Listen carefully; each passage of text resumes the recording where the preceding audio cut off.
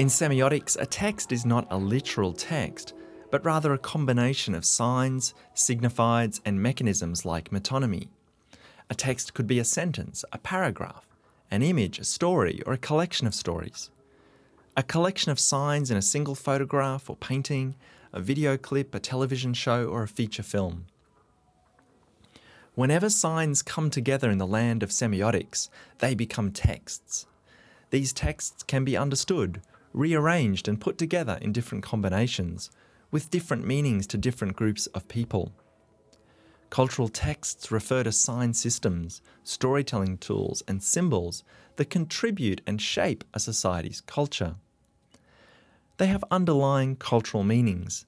They either require certain cultural knowledge to be understood, they are produced through a certain cultural context, or, as most texts do, become representative of a culture and its values. Cultural texts, though, are not one-dimensional. A text is not simply representative of one culture. It does not belong to one culture, even if it purposefully excludes others semiotically. Cultural texts are multidimensional and dynamic. A cultural text is perhaps better understood as having cultural layers of understanding, where groups different in age, race, nationality, sexual orientation may read and understand a collection of signs in different ways. Depending on the producer or the audience, the text itself has a kind of flexibility in meaning to different people when it starts to operate culturally. Semiotics more generally poses a number of questions in regard to cultural texts and the stories they tell. Questions like, what makes a cultural text in the first place? What is defined by a cultural text? What is included and what is excluded? How are cultural texts used to represent society at large? How do cultural texts even become representative? What do signs signify culturally? And how and why do they become symbolic in the first place? Music producer and former diplomat Glynn Washington, inspired by This American Life radio host Ira Glass, created the radio show Snap Judgment. Washington has been praised for drawing a more diverse and younger audience to talk radio and podcasting, mediums that had previously been associated with middle-aged white men. Snap Judgment is a storytelling program following the format of This American Life, telling a series of stories along the same theme. Like Glass, Washington opens each episode with an almost bombardment of signs and signifieds to hook the audience, layered in connotations and denotations, while leaning on music to keep the show's metalinguistic momentum. Washington himself opens each show with a story from his life, introducing the theme for the hour. Washington is African American, raised in Detroit, and has worked as an educator, diplomat, and activist, in addition to a radio producer. Washington, as the show's host, draws on his experiences growing up in Detroit and his experiences travelling internationally as part of his diplomatic work. Okay, so I just returned from a year overseas in Japan. Magical, transformative year. And my ex-girlfriend meets me at the airport. Ex because we decided that a full year apart, well, she's beautiful. Beautiful like Whitney Houston before the darkness beautiful. Dressed in a white lace dress, pure. I thought of her every single day. And now finally she's wrapped tight against me, tight, tears. I hug her, she kisses me.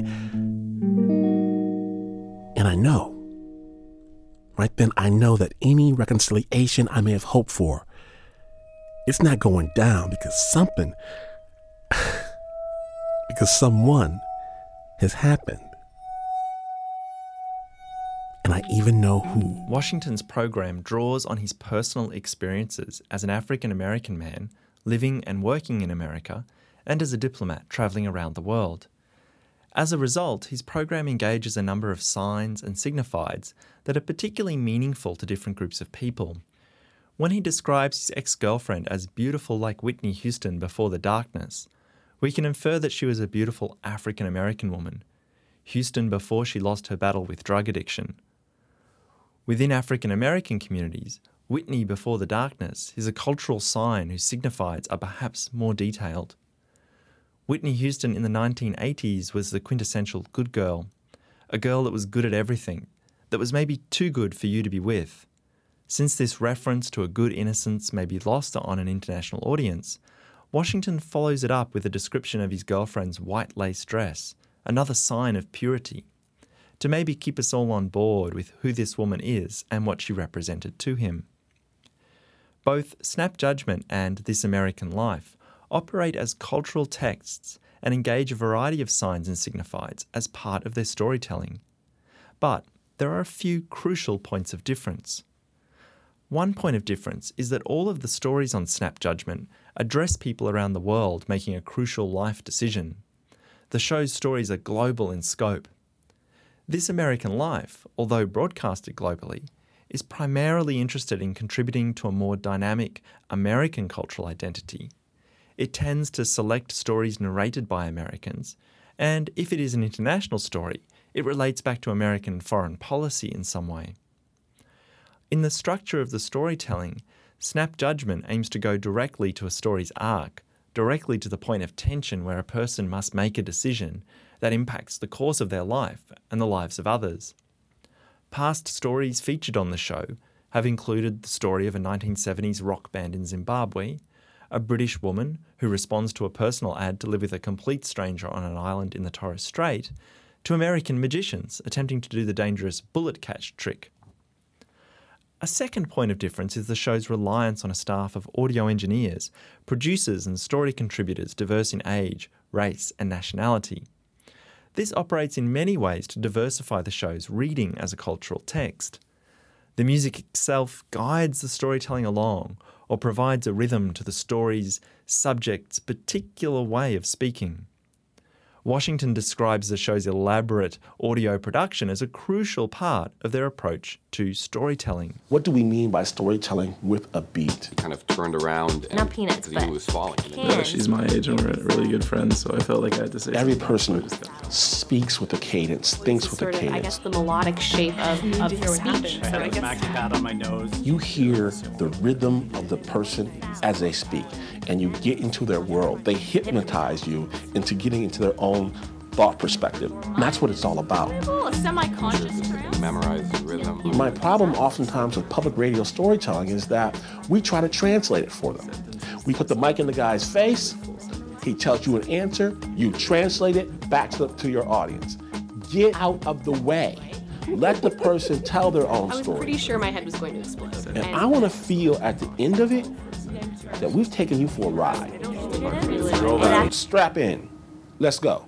Washington is particularly interested in developing a kind of semiotic rhythm, where the words spoken by different storytellers are given their own unique rhythm that preserves their voice, their individuality. This brings us to the third point of difference when comparing both programs as cultural texts. Personal, individual narration is a key component to Snap Judgment's success. When Washington warns to get out of the way of your interview subjects, as a producer, he sees the value in presenting a diverse set of physical voices and experiences to his audience.